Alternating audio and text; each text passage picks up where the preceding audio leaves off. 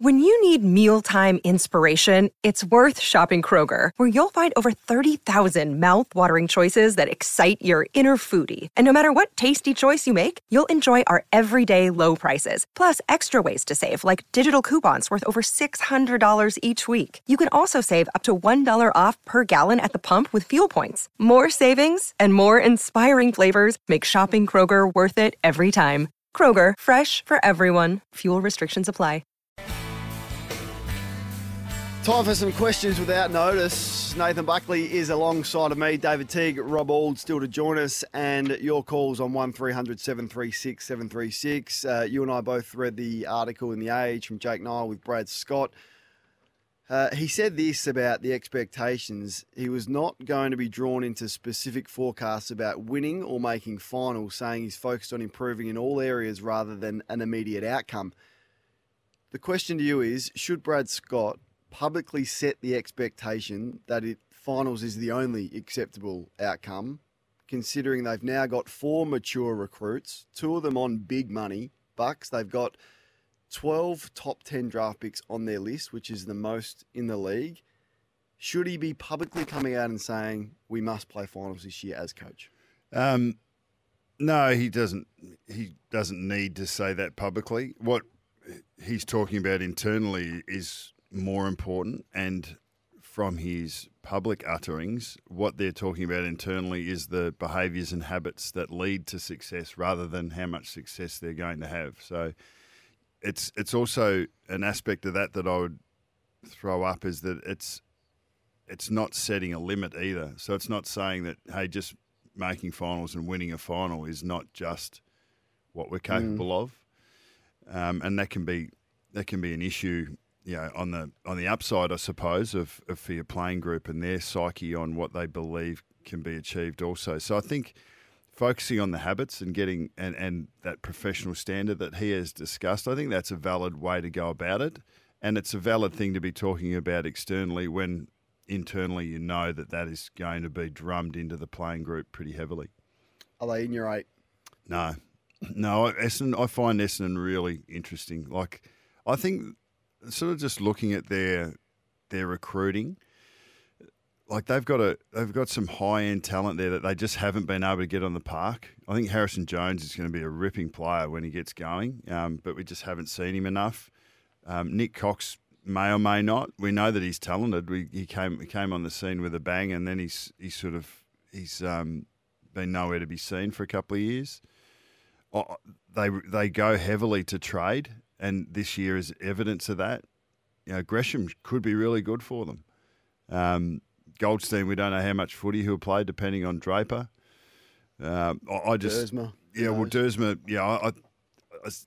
What type of player he's going to become, I'm not sure, but he'll run up and down the wing. And Mackay, I think that they've recruited for need really well, but they need to make more of the elements that they have at their disposal, because they haven't been able to pop as a team. We've seen it for bits and drips and drabs here and there, but not consistently enough. And that's the challenge for if you want to be a finals team in this sort of competition, because it's so tight. I don't want to be accused. Well, I just want to ask the question to Essendon fans. Firstly, are you happy with that language from the coach? Not drawn into any forecast of the season, or would you rather him come out and say, right, we're ready to go, finals is a must? Let us know your thoughts on that. I don't want to be accused of hogging questions without notice, Bucks, but I've got to get your thoughts on this. This is Dave Matthews, the Giants CEO, speaking over the weekend on his, well, have a listen. They were the last team the Giants played. How important is it to kind of get the season going off the right way?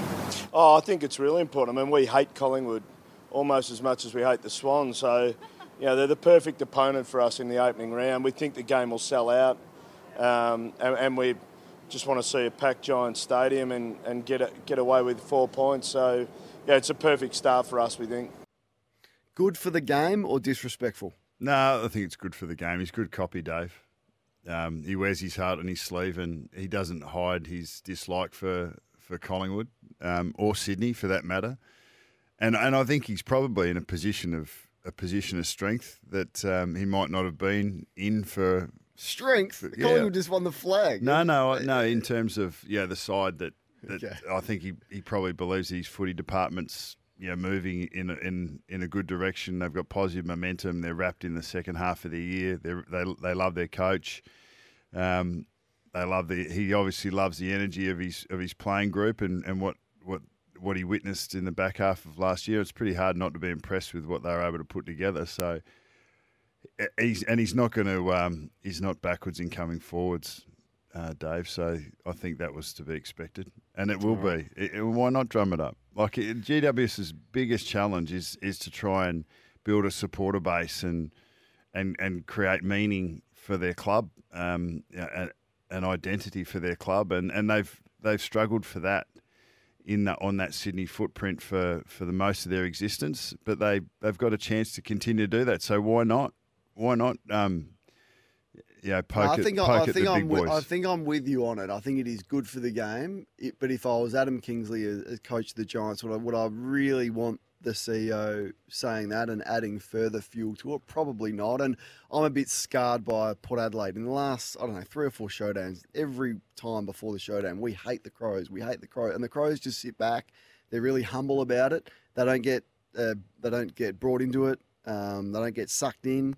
And they go and win. But I think the hate is for like the word hate or the history and the rivalry that is for the fans. And I think Dave Matthews' comments are trying to drum up their fans or the marketing of the game. As long as internally, like I don't know any footy department or team coaching group that go into a game wanting to beat that team because of what happened 20 years ago. That's not the way it works anymore. So Kenny was getting up like when he was doing that's 1-0. Like that was as close as I've seen it going internal. But he was doing that for his supporter group as much as anything.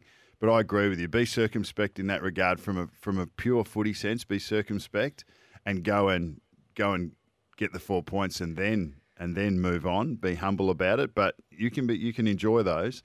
But I think Dave is a little bit one out, one back from the footy program, and he can go as hard as he likes. Pies fans, the 40 Winks Temper text is 0433 98 11 16. It's the all-new Temper Pro, Temper's most adaptive mattress ever. It's here. Temper, a mattress like no other. Disrespectful or good for the game? Have your say.